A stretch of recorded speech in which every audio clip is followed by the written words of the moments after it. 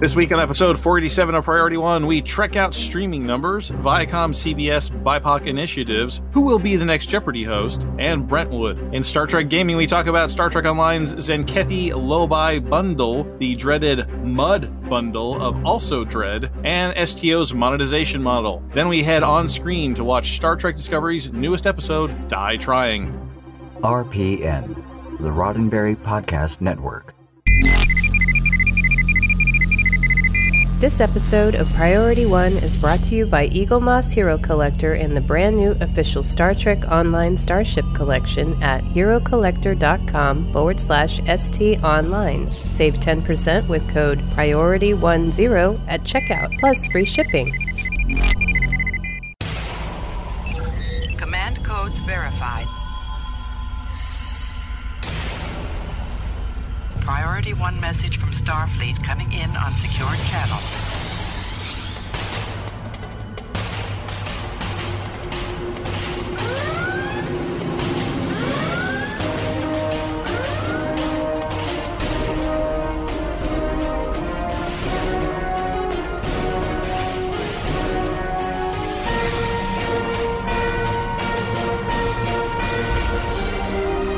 Welcome to Priority One.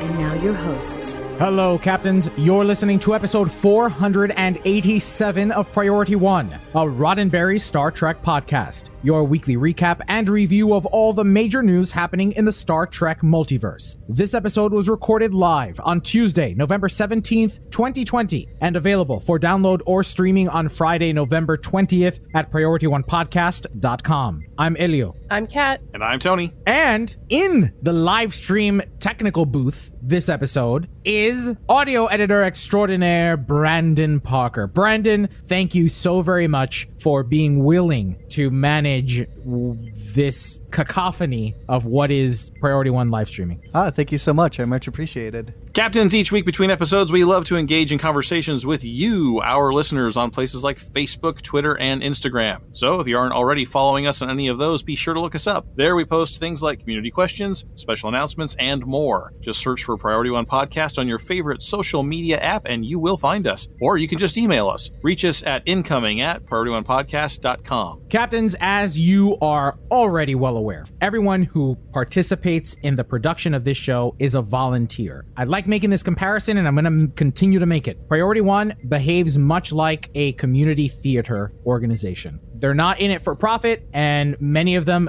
barely even break even. All the money that we collect from our patrons who find value in the content of the show, from the occasional sponsor that we receive, that money goes right back into the weekly production of this show. But we cannot produce this show without dedicated volunteers, people who have a passion for Star Trek and have talents that they feel might help better Priority One Podcast. So right now we have a few positions to fill. Specifically, we are looking to add more members to our audio editing team. So if you are interested, please visit PriorityOnePodcast.com. Check out the menu up above where it says join the crew, and there you'll find a description of what it means to be an audio editor for Priority One. No single person edits the entire show, so don't worry, we're not going to give you 2 hours of raw files to edit. We split it up. And so when we have more members of the team volunteering, it makes for light work. Many hands make for light work. So if you've had an interest in participating and being a part of the team for Priority One Podcast, so please visit our website, fill out the form, or just email us at incoming@PriorityOnePodcast.com. Now let's check out the latest news from the Star Trek multiverse.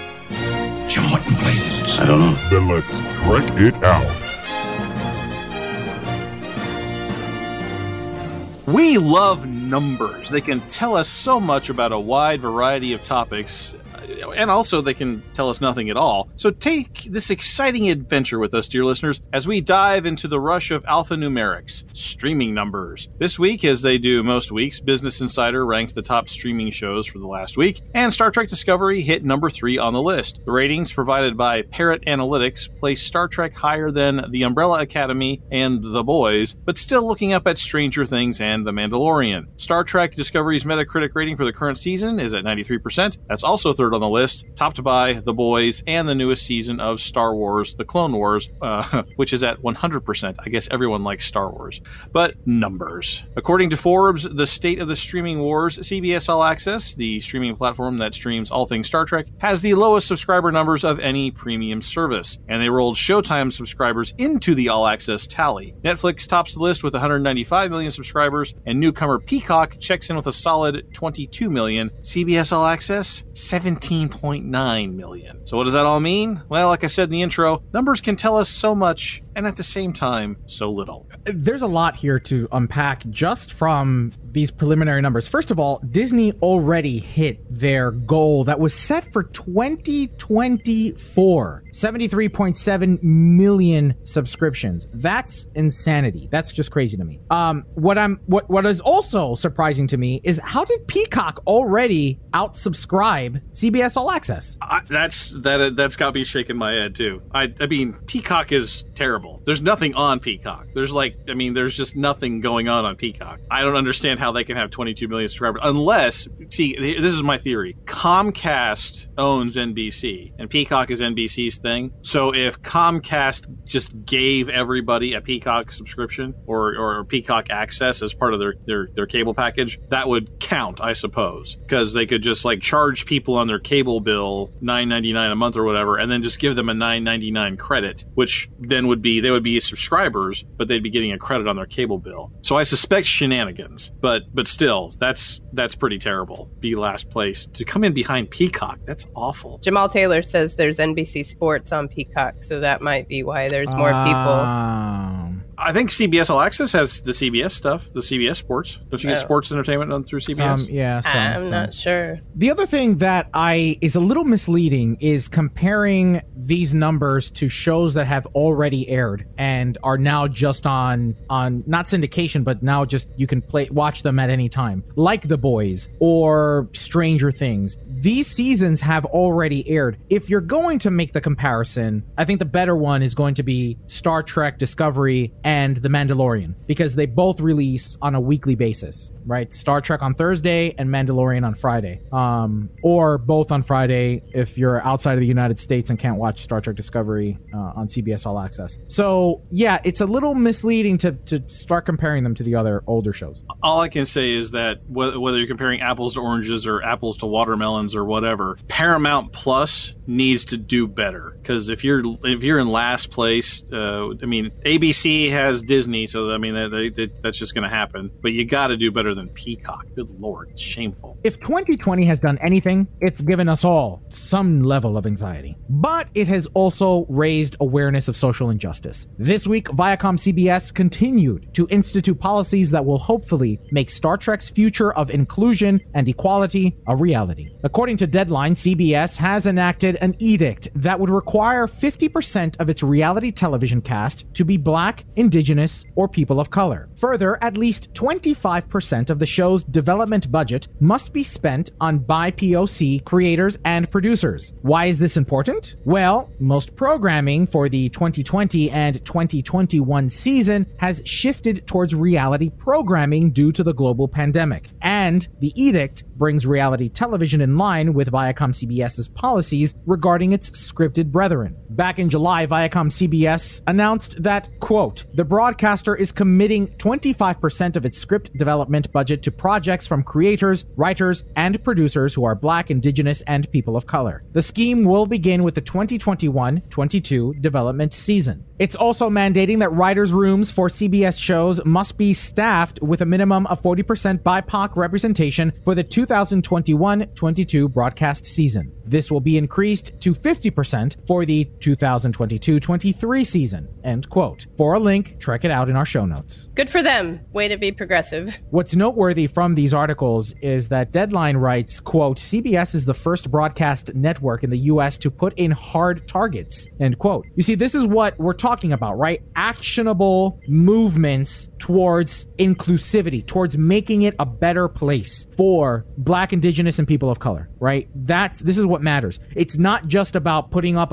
an image of a black background and white text. This is taking action. This is measurable. This is something that they can be held accountable to. And it's great. Last week, Canadian-born game show icon Alex Trebek passed away after a battle with pancreatic cancer. The 80-year-old Trebek spent 37 seasons hosting the popular trivia game show Jeopardy! And following his passing, many were left wondering who would replace the legendary host. While no one could truly replace Trebek, many fans had a suggestion for the vacancy: Roots, Reading Rainbow, and Star Trek star LeVar Burton. Fan Joshua Sanders started a Change.org petition for the 63-year-old Burton, saying, quote, "Between hosting 21 seasons of the educational Reading Rainbow, playing the brainiac engineer Geordi LaForge on Star Trek The Next Generation, and filling the role of Kunta Kinte in the ever-important miniseries Roots, LeVar Burton has inspired and shaped the minds of several generations of trivia-loving nerds. This petition is to show Sony Pictures Entertainment Inc. and producer Mike Richards and Harry Friedman just how much love the public has for Burton and how much we'd all love to see him as the next host of Jeopardy!" End quote. At the time of this writing, the petition had over 89,000 signatures with a goal of 150,000. On November 12th, the man of the hour, LeVar Burton, tweeted about the petition, saying, quote, "Even if nothing comes from it, I can't tell you how much I appreciate all y'all's love and support. Folded hands, heart suit." End quote. This is a great idea. Yeah, there aren't very many people that I can think of right now that could fill those shoes. I mean, Alex Trebek was a staple. I mean, he was a cornerstone of American television. I mean, it just... the list is incredible. Very short of game show icons. I mean, Bob Barker, you got Alex Trebek,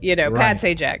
I mean, the only person better, I think, than LeVar Burton at this point would be Will Ferrell doing Alex Trebek. I mean, that would I think that's the only other person that could do it besides LeVar Burton. Maybe.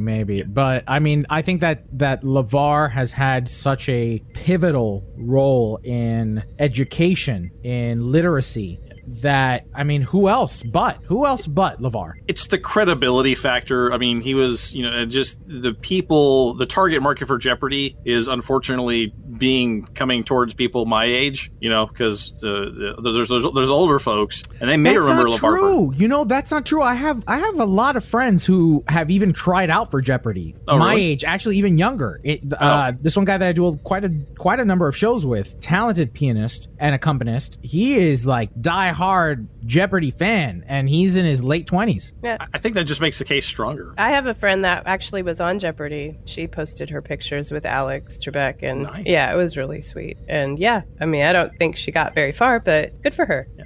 She made it on.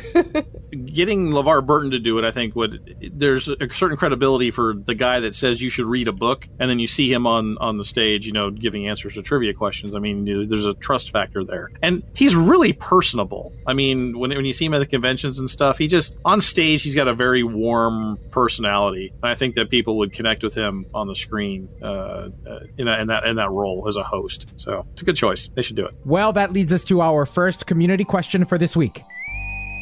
Do you think LeVar Burton should be the next host of Jeopardy! If so, have you signed the petition? And if not, why haven't you? Go, sign it now. Links will be in our show notes. And don't forget, you can comment and share with us why you think LeVar Burton would be an excellent host of Jeopardy! By replying to this community question post at PriorityOnePodcast.com or by replying to this post on social media, typically when we post it on Wednesdays.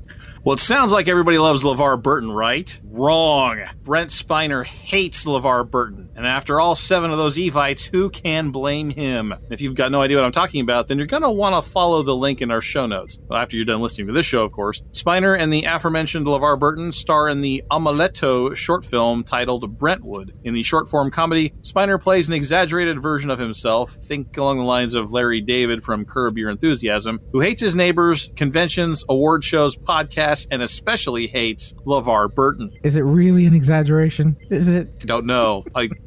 having heard your stories, it may not be much of one. There's singing, dancing, shrimp, EpiPens, and content rather inappropriate for younger audiences, so be sure to keep that in mind before you turn it on. The 12-minute film was directed by Sharon Everett and written by her, Karen Anderson, and Jeff Cosgrove. Check out our show notes if you want to watch the film, and trust me, I think you want to watch the film. I liked it. It was funny. The beginning of this featurette picks up where it left off a few months ago. He did that number where, everybody wants Brent, and he's, tossing the laundry around. That opening scene was obviously part of this bigger thing, which is fun and exciting. Good for him. Good for him for staying creative during this pandemic. There was not a lot of social distancing going on. Was this during the pandemic, or did they film it before? Oh, I don't know. That's a good question. I think they probably filmed it before. Maybe. Yeah, but there were a couple of good laugh out loud type moments there, and yeah, it was a good show. Well, Captains, that's all the news we have to check out this week. Now let's find out what happened in the world of Star Trek gaming. Welcome aboard, Captain.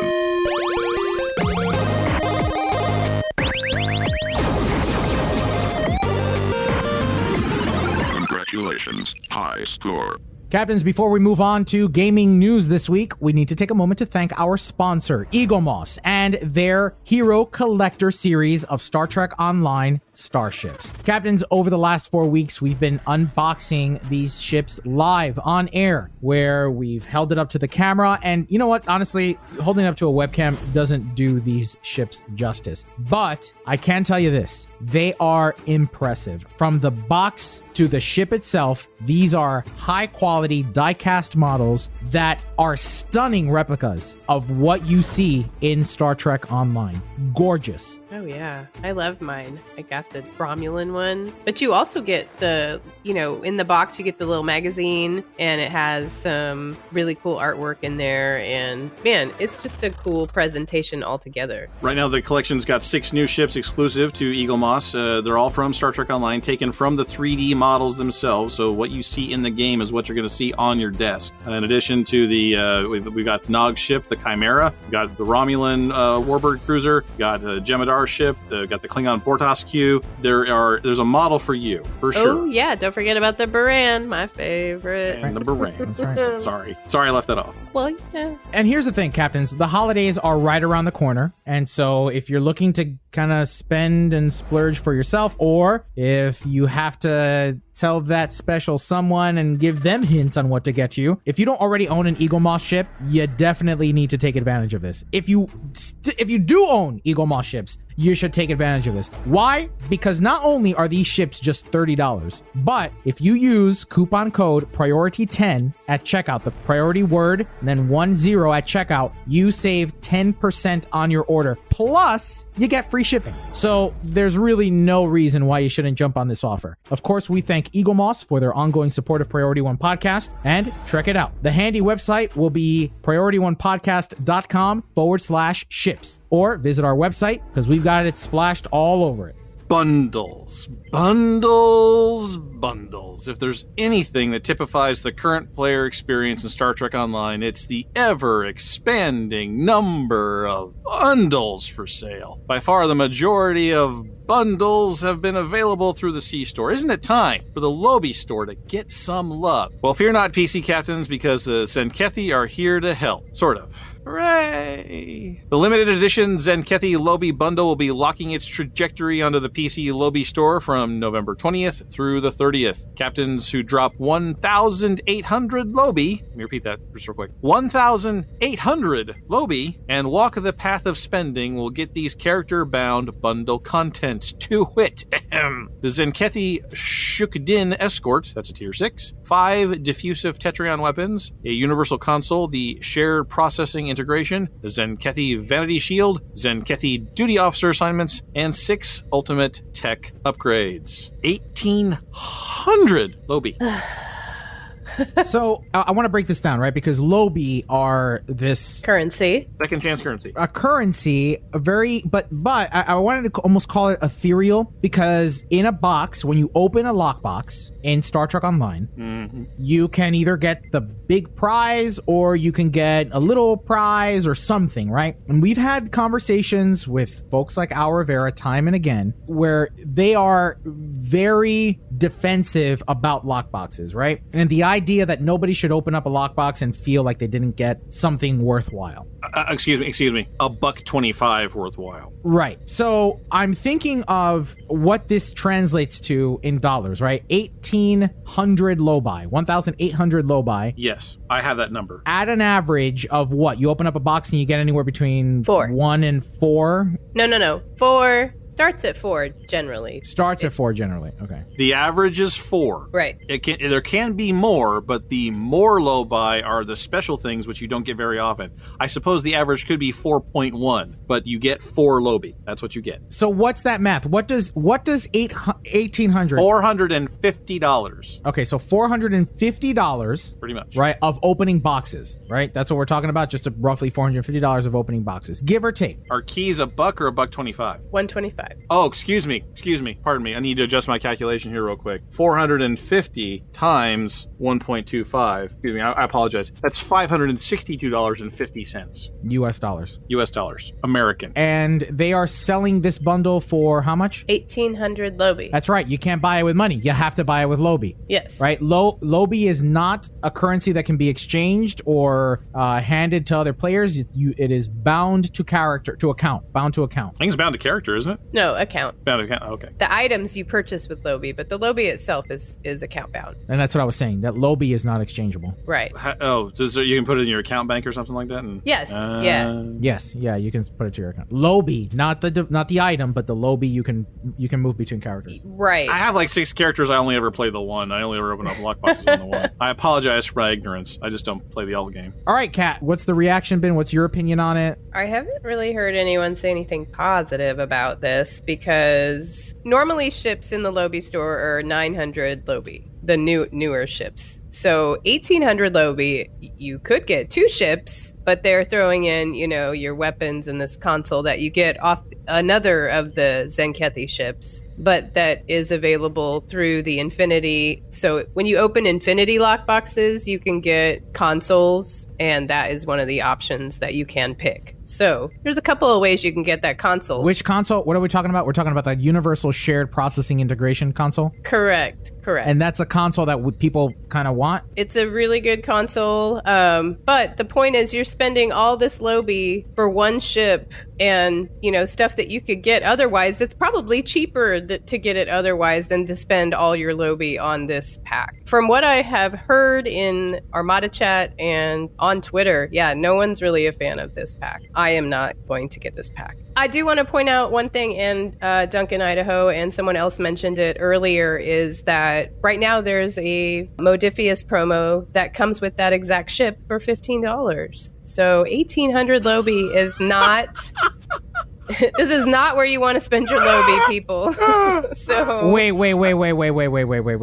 You can get the ship with this console that people want? No, just the ship, not the extra bits. But the ship. It's $15. Do not spend your Lobi on this. There are so many other things in the Lobi store worth getting. Duly noted. We'll have links, of course, to that Modifius bundle in our show notes. Thief, swindler, conman, liar, rogue. Yes. Harcourt Benton Mudd has warped into the C-Store with another of his infamous Mudd's Market Choice Packs. This week's new offering is called Mudd's Choice Pack of Dread. Since we're all getting pretty familiar with the idea of Mudd's Choice Packs by now, let's just cover the essential details quickly. From the Choice Pack, you can choose any 3 of the following: the T6 Herc Vecrid Hive Dreadnought, the T6 Tholian Tarantula Dreadnought, the T6 Temporal Paradox Dreadnought, 50 Master Keys, 2 coupons for a 100% off Tier 6 C-Store ship or 10 ultimate tech upgrades. And let's not forget, those T6 Dreadnoughts are account-wide unlocks only when purchased here. If you buy the same ship with Lobby, it's a character-locked ship. First, let us state something clearly. The value proposition for this bundle looks decent in the mathematics, like pretty much all of the legendary bundles or MUDs packs. If these choices look good to you and you've got the disposable cash, then you probably won't get struck with buyer's remorse. Now, let's talk about why we're not going to rave over another one of MUD's market bundles. Not to put too fine a point on it, 2020 has been a year of seismic change in how Star Trek Online wants you to buy starships. And if I asked you how many brand new Tier 6 ships hit the C-Store for individual non-bundle purchases in 2020, what would you guess is that number? How many ships have been released like that? If you guessed more than 4, you're wrong. August's cross-faction support carrier bundle introduced only 4 individually available ships new to the C-Store this year. Now, let's ask this. How many new or remodeled Tier 6 ships hit the C-Store this year, locked and bound into a bundle selling for between $60 and $120 US? The correct answer, we believe, is 7 ships. For bonus points, how many new Tier 6 ships have arrived via lockbox or promotional boxes in 2020? Yeah, we count 5 of those. Which brings us back to the topic at hand, MUD's Market, where another deal slides in at the $295 regular price for 3 ships. This is the third MUD's Choice Pack of 2020. A few other ships appeared solo in MUD's Market as well. This adds up to something like 23 out of 27 ships in the year of our Lord 2020 not available for single purchase via Zen. It's pretty clear to us that the direction of monetization in Star Trek Online has taken a drastic turn towards high-stakes purchases. So we don't think it's just a question of whether there's value in these bundles. Clearly there is, mathematically. But what about the offerings for lower stakes, more casual players? Everybody wants to enjoy the amazing work of Star Trek Online's talented ship artists and ship designers, but it's monetized way out of reach for most people. For the love of the great bird, don't even mention the reputation Tier 5 buyout, or someone's going to lose it over here. This is price discrimination at work, right? Set it up way high, clear the market for the people that are willing to pay those super high prices, and then occasionally put it on sale or maybe break it out into individual chunks later on. This is market segmentation, price discrimination. It's textbook. So I don't understand this MUD's Market thing. I don't. Finances and economics have never been my strong suit, so I will not pretend to understand it. But right now, this bundle is at an introductory price that translates to roughly $150 or so, right? You buy $100 worth of Zen, which gives you 11,000 Zen. Then you need an additional $20 or so, $50 or so to make up the difference. So let's just round it to about $150. And you get this bundle. Why are they doing this?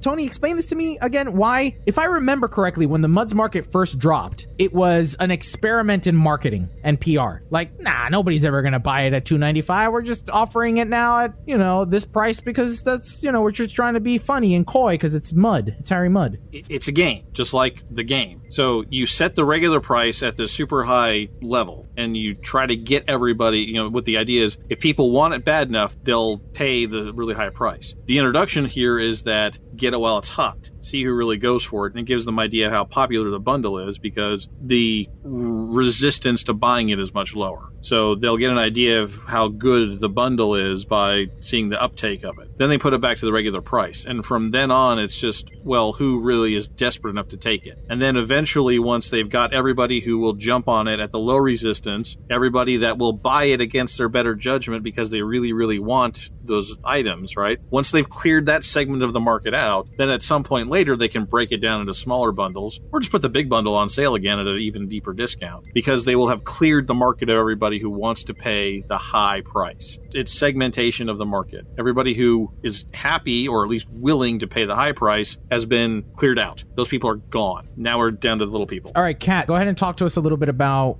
what overall, how this impacts players, existing players. I mean, there's always players that want the new thing, no matter what it costs. But it also seems like they're testing the market, too, on where their price point's going to be on some of these packs. Because where this is the regular price of, $295, Some of the other packs, their regular price is $120. So I feel like they're trying to find the point at which people are willing to buy up most of these bundles and the price that's just too high by the, lower performing bundles. But every week is a new bundle, and, it's some combination of either a character only ship that you can get in Lobby, like these, this new bundle. These are all Lobby ships that you can get. And so now, because Lobby is character bound, the appeal of this pack is if you really like those ships, you want them account wide. Wait, I thought Lobby was not character bound, it was account bound. Right, but once you buy something with your Lobby, the item is character bound. So if you buy one of these ships out of the Lobby store, it's character bound, but the appeal of these packs is that it makes these ships account unlocks,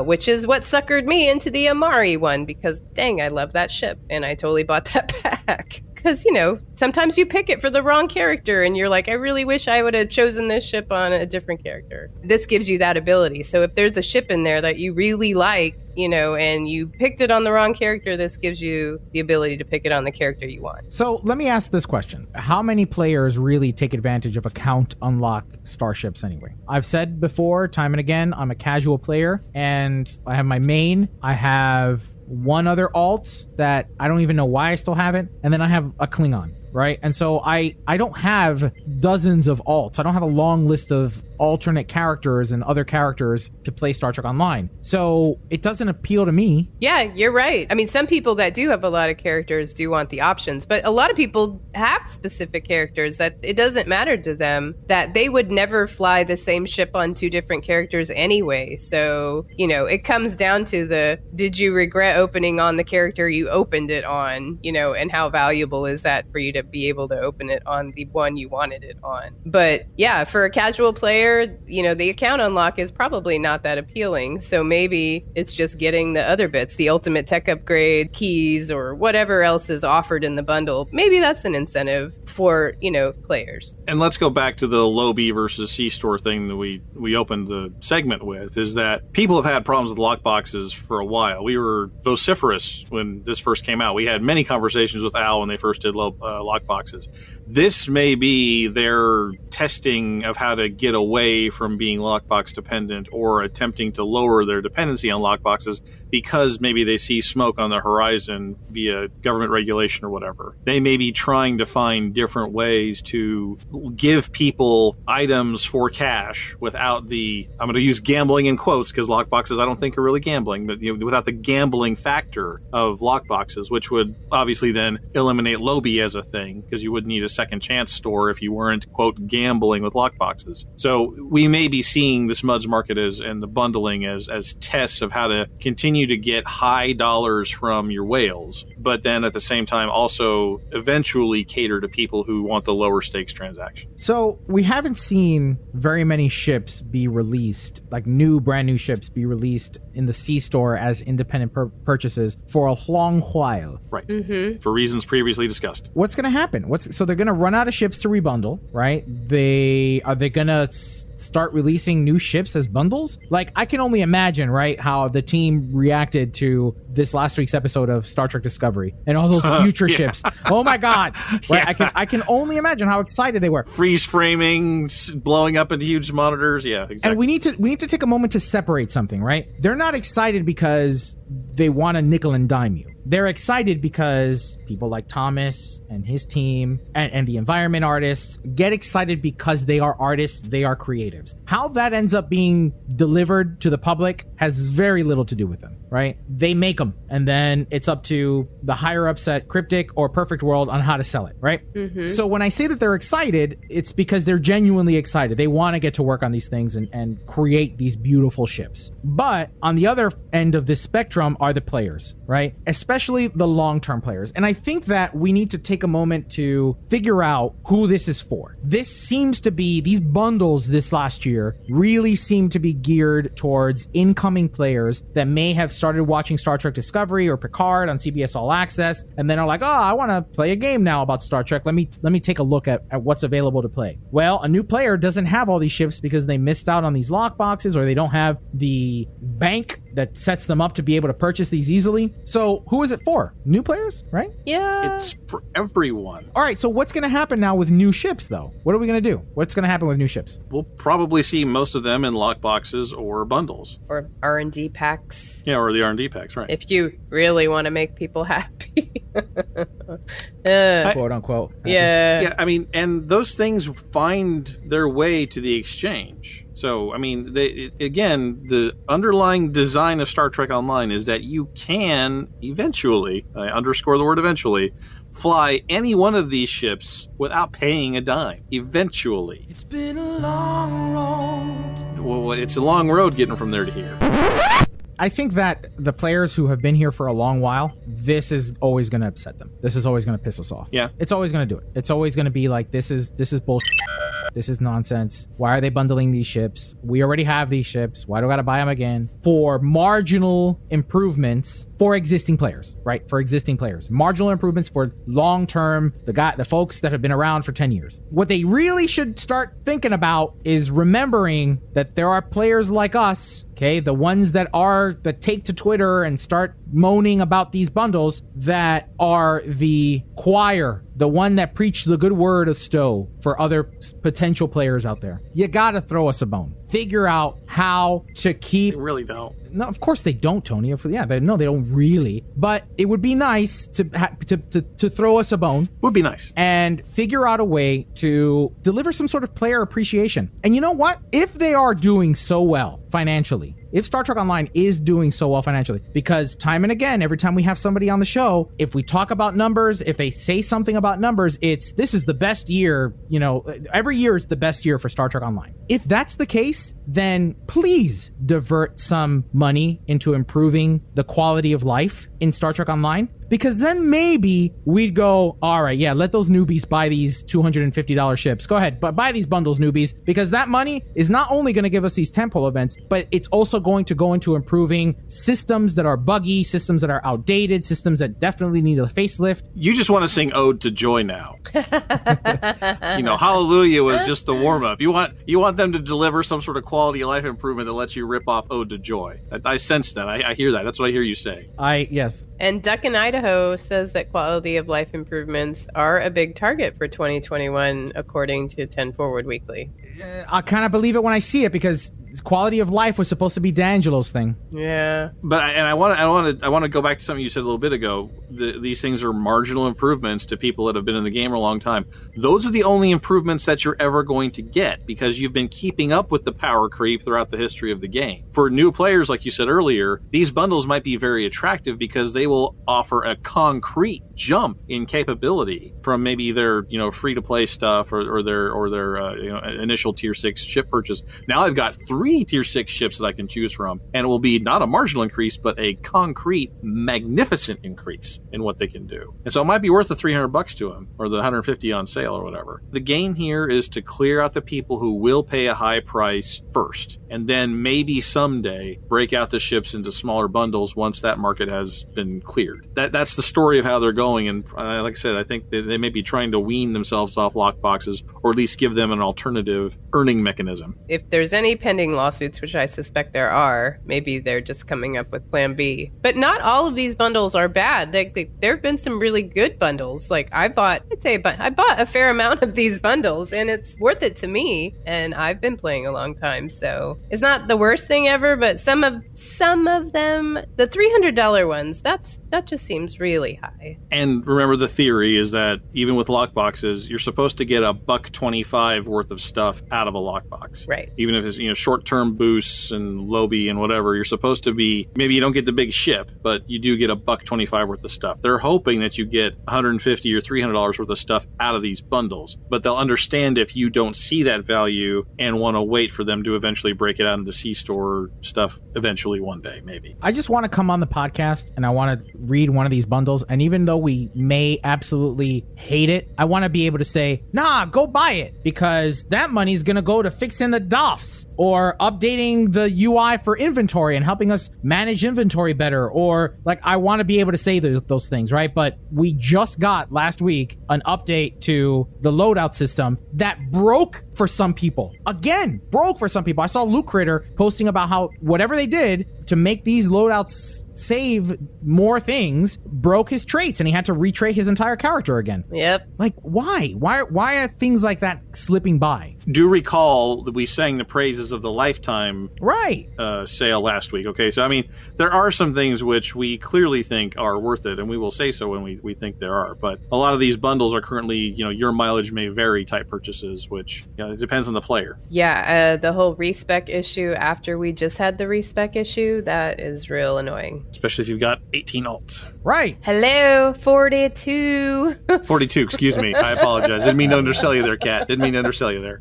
Yeah, I spent the last month respecing that I get to respec them all again. You get respec again. Yay. Yeah, but you know what though, man, is that Star Trek Online shouldn't be that. That should not be the player experience for somebody with 42 alts. You do kind of sign up for it. I'm sorry. Yeah, I mean, I don't play all of them every day. I play probably 10 regularly. You do kind of sign up for it when that happens. But you get so much dilithium. Yeah, but I don't want to do that with 3 alts. I don't want to do that with 3 alts. I don't want to do that with one character. I don't want to log into the game and have to spend 30 minutes. Yeah, 30 minutes. Fine. Let's just say 30 minutes. Even if it's 10, I don't want to spend 10 minutes being an IT person for Star Trek Online. I want to go in and I want to blow something up. I don't want to have to figure out a workaround for a feature that should have been released and working. Strictly speaking, you don't have to slot any traits. You could just go in and blow something up without your traits. I don't know what. Yeah, on super easy, and I have to fire, and I'd have to fire in a patrol from 10 kilometers and then reverse, so I keep my distance from the enemy target. No, I'm not going to do that, Tony. I'm just saying, you don't. Your player experience is your own choice. If you feel the need to slot your traits, then you go right ahead, but you don't have to. Could go traitless. Yeah, but you have to do your whole skill tree and then your trait. I mean, it's not just traits. There's a whole lot involved, and yeah, it's a real annoying. Yeah, it wasn't just your the character trait. It was the entire tree got wiped out and people had to rebuild the whole tree. The whole tree and the traits, space traits, ground traits, reputation traits, all that stuff, everything had to be redone. Yeah, man, I don't want to log into a video game and spend 10 minutes tidying up. I don't think I've respect from the last thing that they did. I just jump in and just shoot stuff. I don't need it. Well, you may not have to. I mean, the thing is, if your skills tree says invalid traits until you want to change something, it's still working the way you had it set up. You don't have to. But the minute you change something, you have to. And look, I know that I've been on Star Trek Online for the last 20 minutes. I get it. But if I really didn't like Star Trek Online, you wouldn't complain. Would I have produced, with the help of my beautiful partner, a Hallelujah chorus, right? Like, would I have done that? No. It is important to realize that you can love something and be critical of it as long as you are offering constructive criticism. You can love something and still want it to be better. Yeah. I mean, I still logged in and did my event today because I want that Targ. Well, after bemoaning Star Trek Online for a few minutes, let's ask a community question. How do you feel about the selection and pricing of new Star Trek Online ships in 2020? Again, let us know in the comments section for this episode at PriorityOnePodcast.com, or be sure to follow us on social media like Facebook, Twitter, and Instagram, where we post our community questions for you to reply to. This just into the Priority One newsroom. Cryptic made the following announcement on November 18th, after we recorded everything you just heard. So if this seems out of left field when we just went off about Cryptic not releasing new ships, well, it is. Such is life. Listeners may remember that back in episode 482, associate producer Thomas declared that Stowe would have a T6 Luna-class vessel by the end of 2020. It'd be the perfect time with an appearance in Lower Decks and the long-standing player demand for such a ship. And wouldn't you know it, now we're getting just that. Who was right? Yes, Thomas was right. Arriving on PC on November 20th, the Titan-class science destroyer offers a compelling platform for pew-pewing new life life and new civilizations. Like the Dyson destroyers before it, the Titan class toggles between science and tactical modes, reflecting its dual roles in exploration and combat. It also comes with the opening salvo universal console, which fires variable projectiles depending on your ship's current mode, kinda like the Arbiter's Vada console. The projectiles do kinetic damage in both modes, but in default, which is science mode, they temporarily disable all of the target's subsystems. Flipped to tactical, the salvo will do kinetic, AoE, and inflict a damage resistance debuff instead. Finally, the opening salvo console boosts exotic particle generators and weapon specialization, so it'll be a welcome addition to whatever mode or mood you're in. As a T6 ship, the Titan class also features the It's Another Enterprise starship trait. Oh no! It's another Enterprise! Red alert! When slotted, activating your Captain's Fleet ability will summon your faction's flagship for temporary assistance. This update also introduces a complete T6 version of the Titan and gives the existing Luna class model a hi-fi redo like those seen in the Ship of the Line bundles. Oh, and in case your KDF characters are feeling left out, don't worry, they can also claim and fly the Titan class. Ambassador Kale confirmed today that no, that wasn't what Cryptic planned to do, but some mistakes are just too late to fix. So, I think there's a question to be had here. Like, is this perhaps the first of many Tier 5 ships that will see an upgrade to Tier 6? Like the old Star Cruiser, ships like that. But putting that aside, there are ships that currently exist in the game that are kind of comparable. I mean, the closest ship right now is the Section 31 Destroyer, the Mira Crossfield, but both of these are random drops through lockboxes or trying to find a way to purchase them through the exchange. So the Titan is better in that you're going to get it for a fixed price. Yeah, I mean, that's a welcome change. It seems like lately,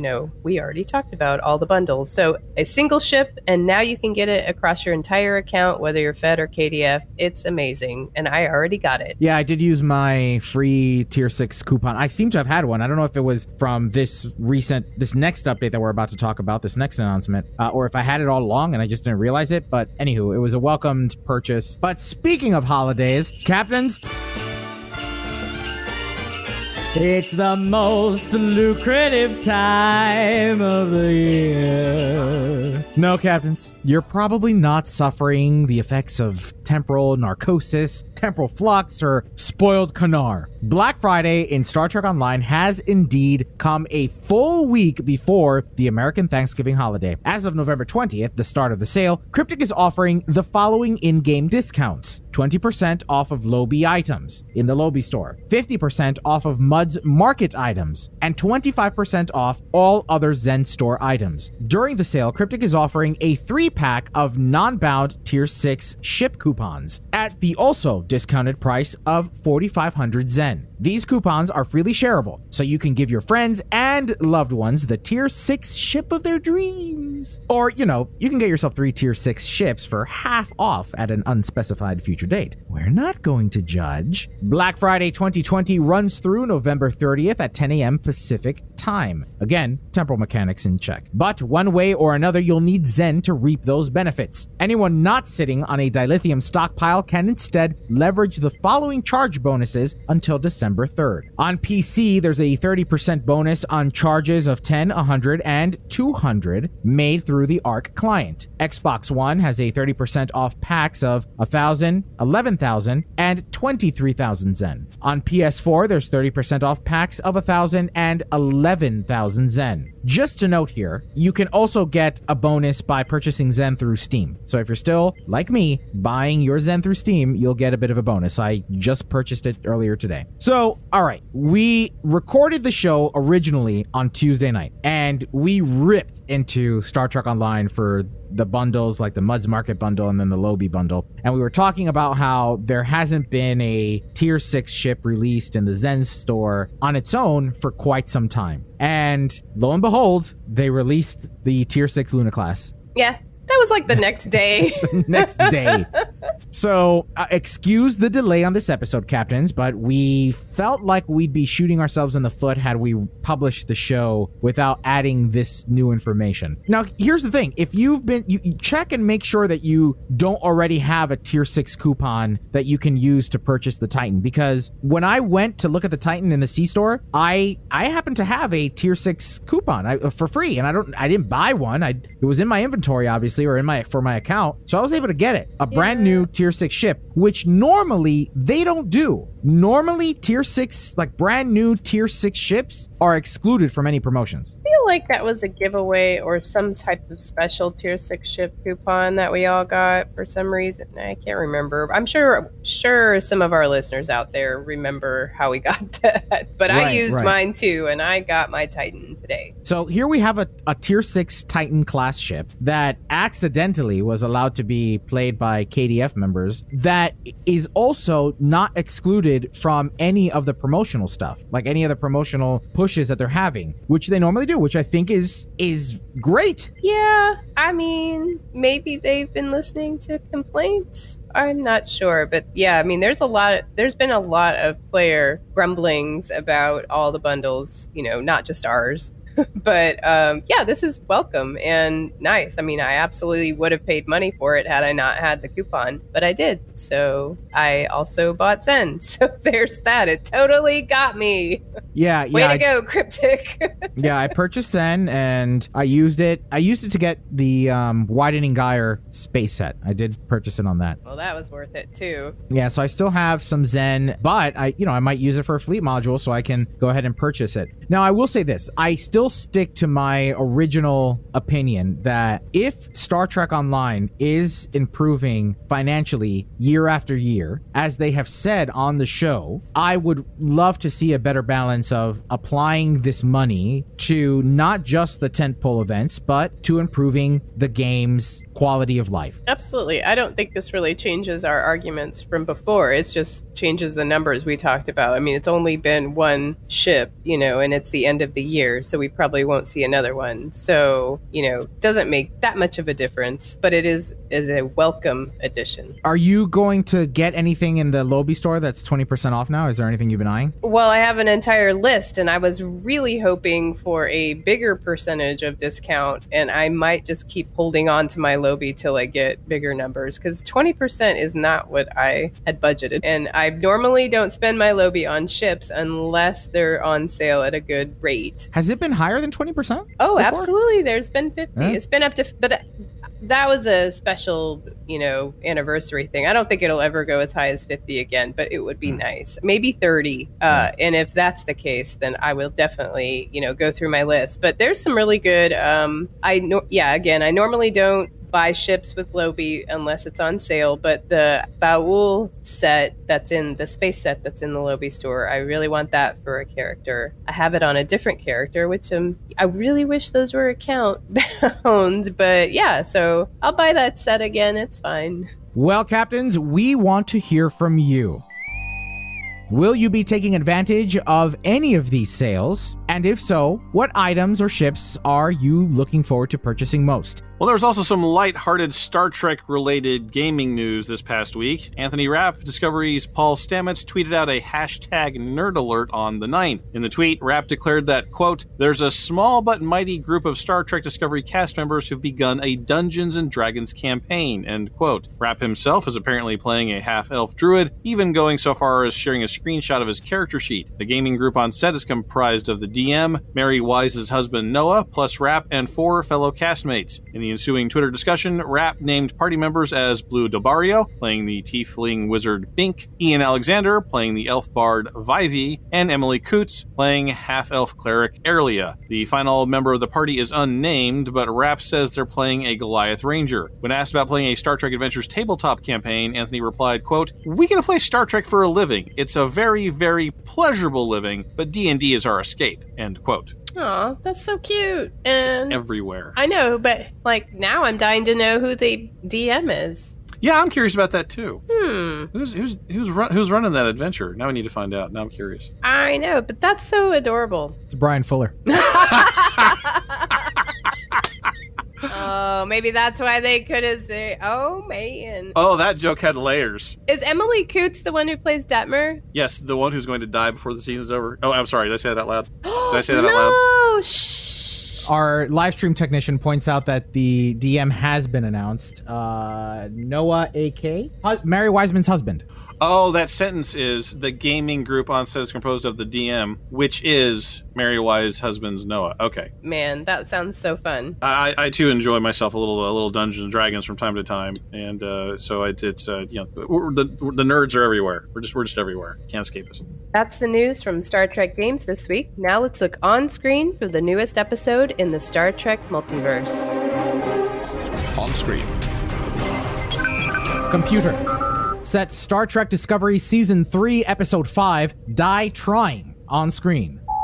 Captain Saru's log, supplemental and succinct, prepares the audience for arrival at the beginning of Season 3's second act. After entering the 32nd century's version of space dock and some starship oh my. portraiture, the Viking longship Discovery sails into Pearl Harbor and docks next to an aircraft carrier and a nuclear submarine. Saru and Michael and Adira beam down to Starfleet Command, where Adira's possession of the symbiote requires her to leave the screen, never to be seen again. Saru and Michael are confronted with the reality of the new world, where space mad cow disease not only wreaks havoc on innocent star travelers, but also offers the crew a chance to be relevant, despite being 1,000 years behind the times. After Saru posts himself as bail to get Discovery out of Time Cop jail, the Discovery mushroom drives out to the USS TARDIS to pick up the space mad cow cure. On board the ship, the writers decide they need to reference Battlestar Galactica along with Doctor Who by having Michael recognize the music on the station as being the same tune Adira plays on her cello. After some classic Treknobabble and Discovery standard "Only Burnham can save us" action, is action the right word?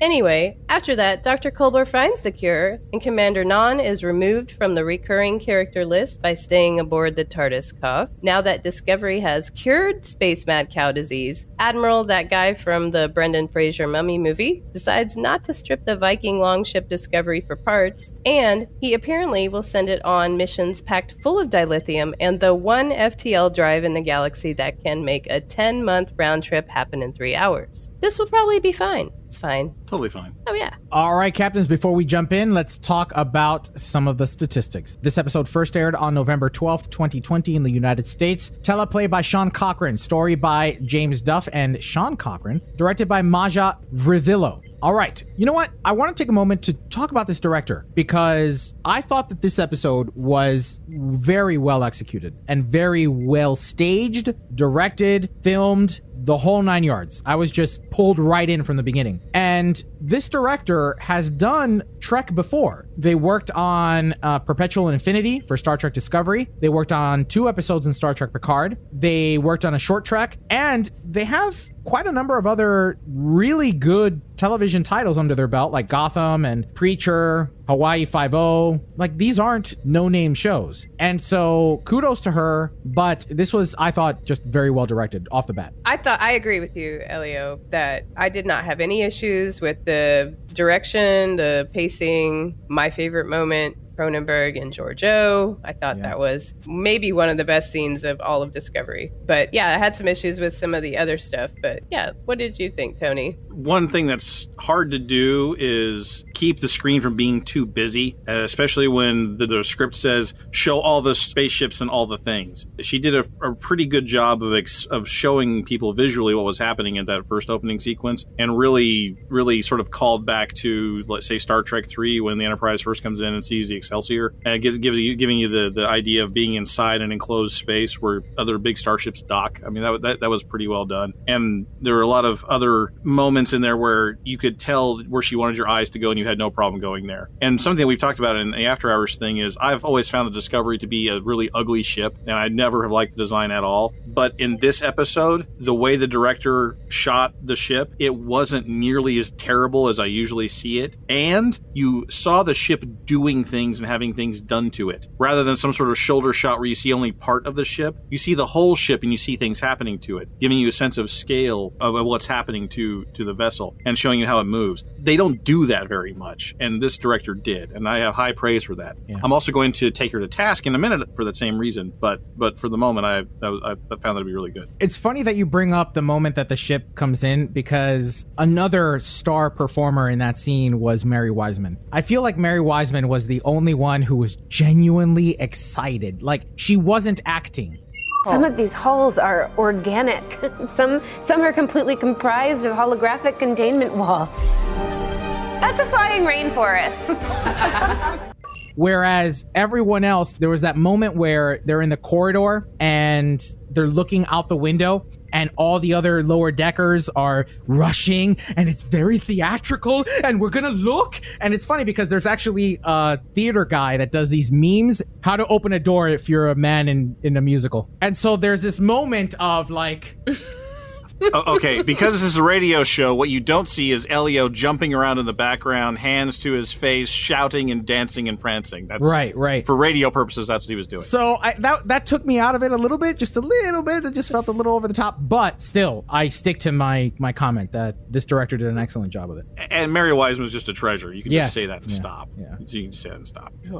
So let me ask you guys this. I feel that it's safe to say, and I kind of feel like you guys might actually agree with me on this one. This felt traditionally formulaic. Yes. To its predecessors of the franchise. And yes. With that in mind then, what was the morality play? What was this episode trying to convey and discuss and talk about and address? Was there a theme? They weren't trying to have one this time, which I thought was refreshing.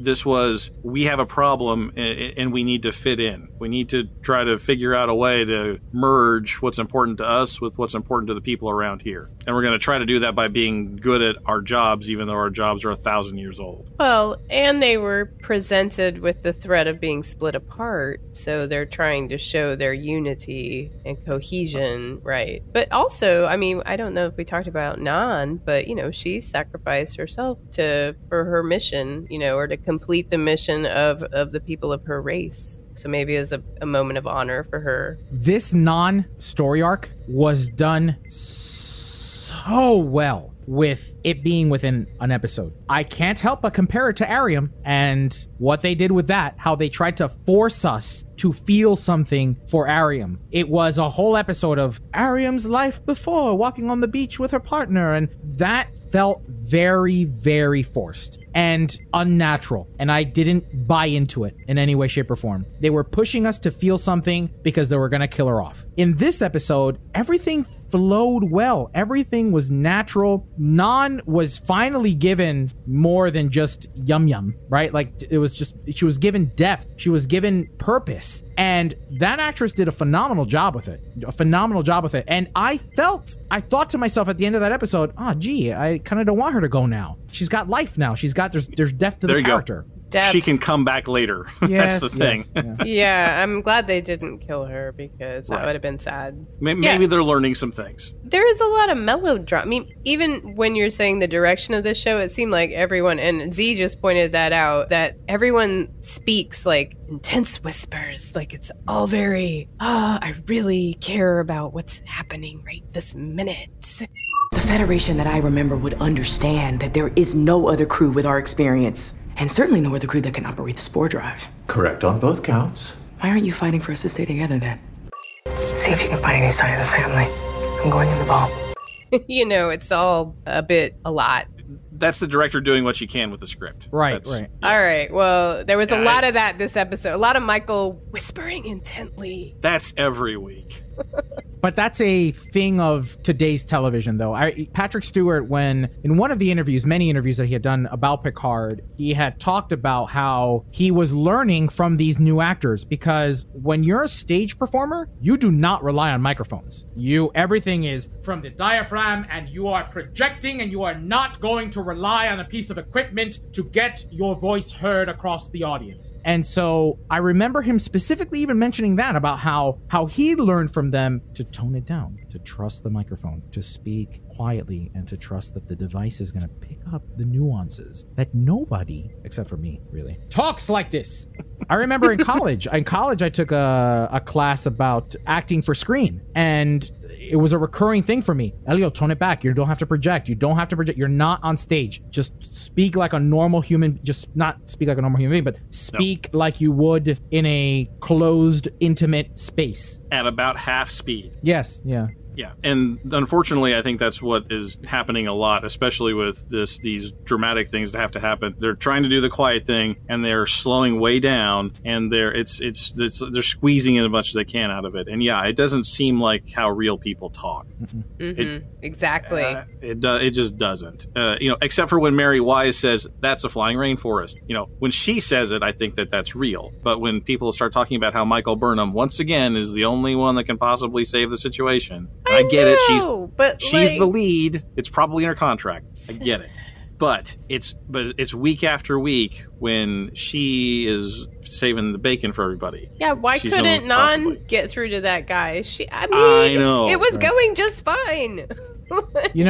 So crazy. Speaking of Nan, I do want to take a moment to say the actor's name. I think it's important to recognize the talent and the people who are behind it. Rachel Ancherl is the actor that plays Nan, and I think did a phenomenal job this episode. And I'm sad to see her go because she did such great work this episode. Probably be back. I hope so. I mean, but because she's flying a TARDIS. But then again, but here's the other thing too: is if I was an actor in Star Trek and I'm coming into this and my character sucks, I would feel like Denise Crosby did. You know what? This isn't for me. I'm going to go and, do something else because I'm not, this is not feeding the creator in me. And so maybe this actor felt that way and then they had to write her off. She, the contract ended and she moved on. Hopefully not. Hopefully she comes back. But, this could very well be. They had to write her off because they got too many. Yeah, I think they're going to bring in their engineering chick, the blonde one. No, there's just too many of them. I mean, you got like 5 or 6 of them on the bridge. You got Tilly and Stamets and Reno and Saru. I mean, there's just too many characters. There's too many of them. They've got to make cuts someplace. Now they're bringing in the Admiral and the Admiral's assistant. Right. So those are going to be recurring characters now too. I mean, it just gets unwieldy and too much. I mean, can we talk about Giorgio and David Cronenberg? Yes. Please. That was fun. Oh my God.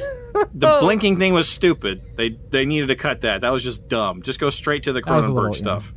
Just go straight to that guy. Don't lead up. You don't need a wind up for that. I love the whole thing. I thought it was fantastic. That was just fun. I have had a hard time jumping on the Giorgio train because I have felt that the character has been one-dimensional, no real depth. We see a little bit of depth when she lets her guard down for Burnham, but something like that hasn't happened in a long time. And so I've been really struggling to like Michelle Yeoh's character and Michelle Yeoh's portrayal. And then this episode happened. And boy, oh boy, did that change my mind. And for the first time, I was like, yeah, I want to know about, Giorgio. Yeah, be that. Yeah, let's get that depth in that character. Let's dig a little deeper than what we've seen before. Absolutely. Yeah, I loved everything about that scene. So good. Don't worry. They're going to connect her to some subspace thing messing with her brain that's going to explain the burn and the music, and they'll ruin it. Don't worry. Give them a couple of more episodes and they'll just wreck it all. They'll go back to you thinking it's stupid. It's okay. And a shout out to both the directing and David Cronenberg himself. There is when singing a song, there are moments in a song where the actor either has a moment to take a breath, a literal breath, and inhale. But a lot of singing actors, a lot of actors have a hard time figuring out what to do in a breath during that space of a breath, how to connect things and stay in the moment. And there was that one moment where David Cronenberg takes a breath just before he's going to start explaining to her. Man, it blew my mind. I was like, man, that is some nuanced craftsmanship right there. The burn appeared to have been quite the humbling experience for the Federation. Who was responsible? That's 2 questions. Pick one. There are conflicting theories, but no hard proof pointing at any one particular bad guy. And it was just so beautifully delivered, so what a beautiful scene between the two of them. Just so well done. And I think right. I mean, it seems stupid to comment on a breath like that, but I get you, and I think that's because most of the other time in Discovery, with the exception of Mary Wiseman saying that's a rainforest on a ship, everything appears to be so overwrought and carefully constructed. When that guy did that, and I know exactly what you're talking about, it seemed like he was a real old man trying to like do something unpleasant. Like, okay, so here we go. I mean, he just did like, that's what an old man who had to talk to some crazy woman would do. That's where like the dialogue and it's so key there, and all we have is action, like, we gotta do everything, but then you get this moment of zen. Yes, it was a moment of zen. That's an excellent it was a moment of zen. And comparatively, there's scenes from last week's episode where there were many times when people would be delivering a specific line, and there was this awkward, stupid pause that was just so out of place and just But here, especially that scene with Cronenberg, everything had purpose. Everything had a moment. There was a beat to everything, and just, man, that was an excellent, excellent scene. I wish we had more of that. Can we talk about the TARDIS for a second? Yeah. What TARDIS? What are you talking about? The seed ship. Why do you call it a TARDIS, though? Because it's bigger on the inside. I thought that too, because it's this teeny tiny, like, it's supposed to have like all the seeds of all the world, and it's this tiny thing. It would 18 of them would fit in the shuttle bay. It's smaller than one of the Discovery shuttles. And this is what I was talking about earlier when I said they did such a good job of showing the Discovery and its environment and giving you a sense of scale and what happens to it. And the seed ship, which holds, like Kat said, every seed from all the Federation, it's smaller than their shuttle. And when they're having this big problem about what to do with Non and the sick person, whatever, they could have just stuck it in the shuttle bay and taken it back to space dock. They got room in space dock. There's all kinds of room in space dock. They can just park it there. You bring up something that I've been thinking about as I've been watching The Mandalorian, and I rewatched Rogue One this last weekend, that they really screwed up the visual aesthetics for Star Trek. Insofar that when you watch Rogue One or any of the new Star Wars or Mandalorian, they're not upping or enhancing or reimagining what the cockpit of a ship looks like. It's still beep boop, beep boop. It's still gumdrop buttons and toggles and switches, right? Yep. And you gotta give them credit, because that brings and delivers a charm to those films and that show. Continuity that I think really, really just drives home how good the storytelling is, right? That they don't have to rely on spending and blowing their budget on reimagining what the ship would look like. And I gotta say, man, I really think that they did themselves a terrible disservice by trying to reimagine, like the Bridge of the Enterprise, reimagine what the Discovery Bridge would look like, which was in TOS era. I'm not saying it needed to be Technicolor spectacular, right? It didn't need to be 60s Technicolor, but if they would have toned back the first 2 seasons of the technology, I think that we would be really impressed and be perhaps even more open-minded about what we're seeing now through 900 years in the future. I agree. Yeah, that was obviously they weren't planning on bringing these people 900 years in the future when they were doing season 1, but yeah, that's exactly the missed opportunity, is that all these holograms and things that were completely out of place in what we as Star Trek fans remember as 23rd century aesthetic would have been exactly right at home in the 32nd century. And yeah, now they're trying to imagine, even farther ahead technology wise, and it just doesn't work. It's like, makes it very awkward. Yeah.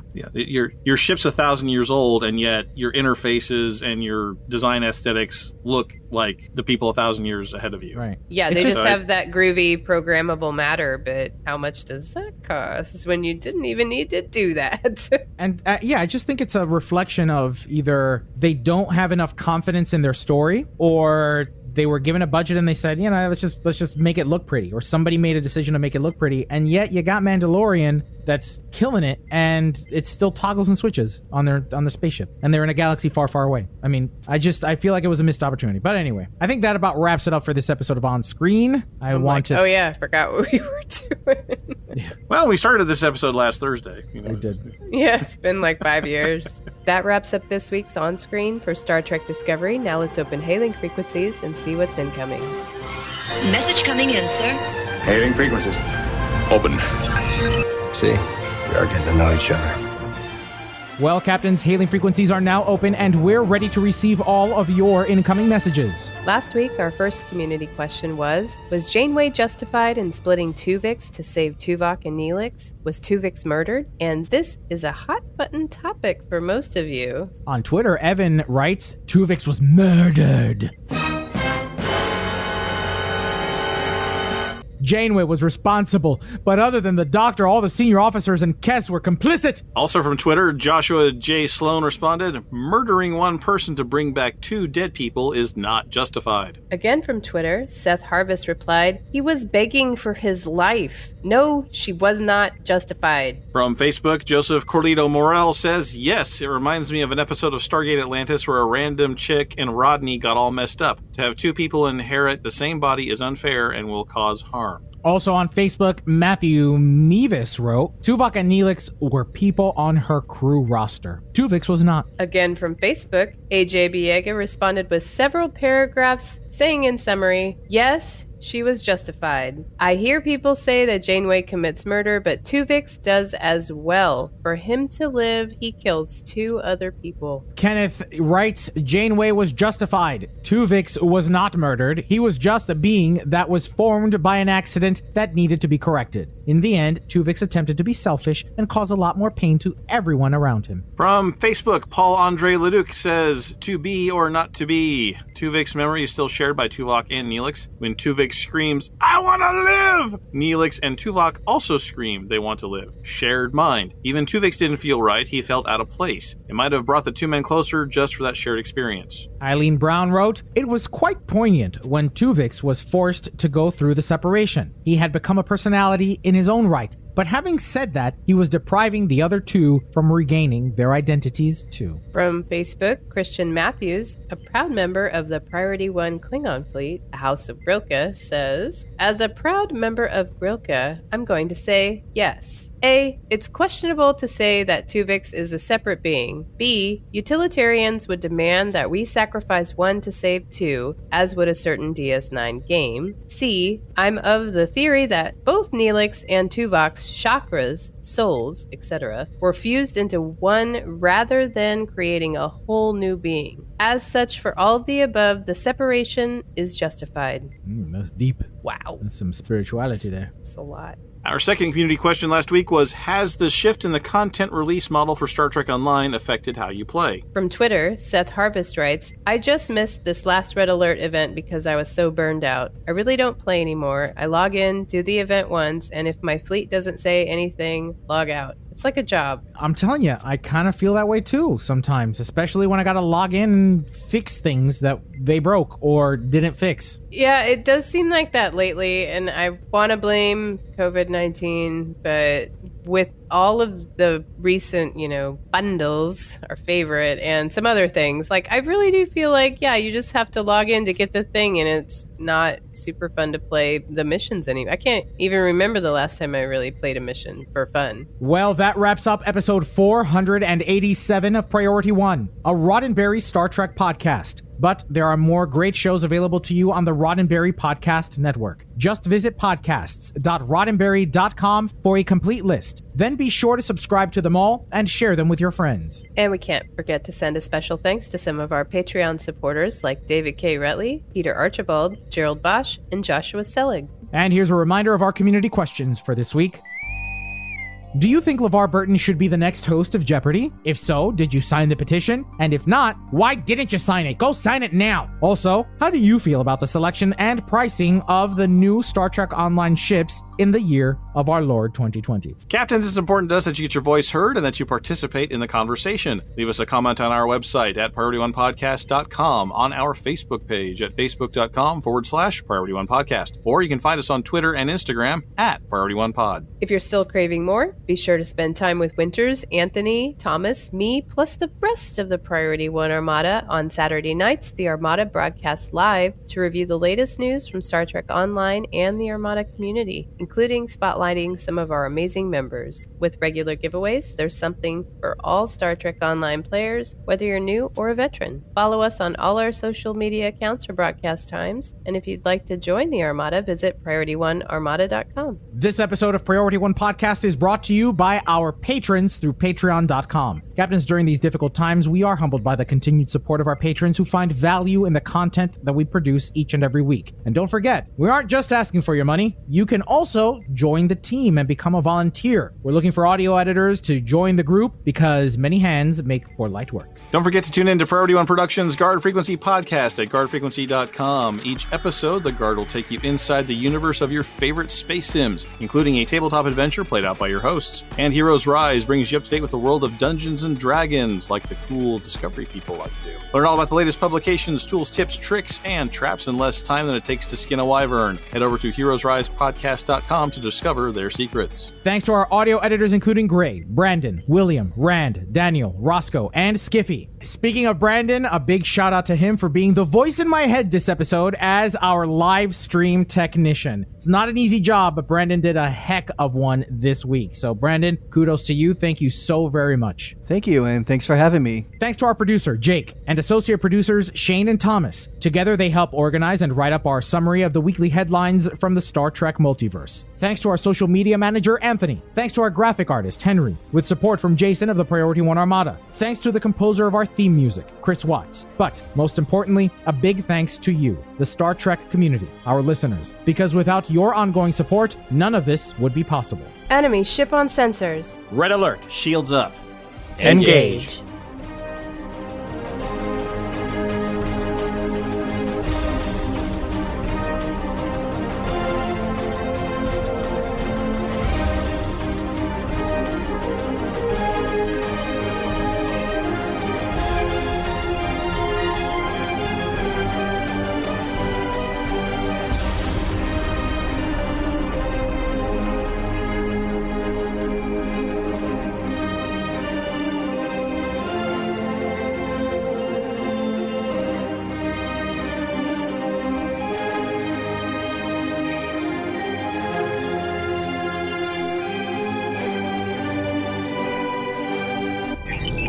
Transfer complete.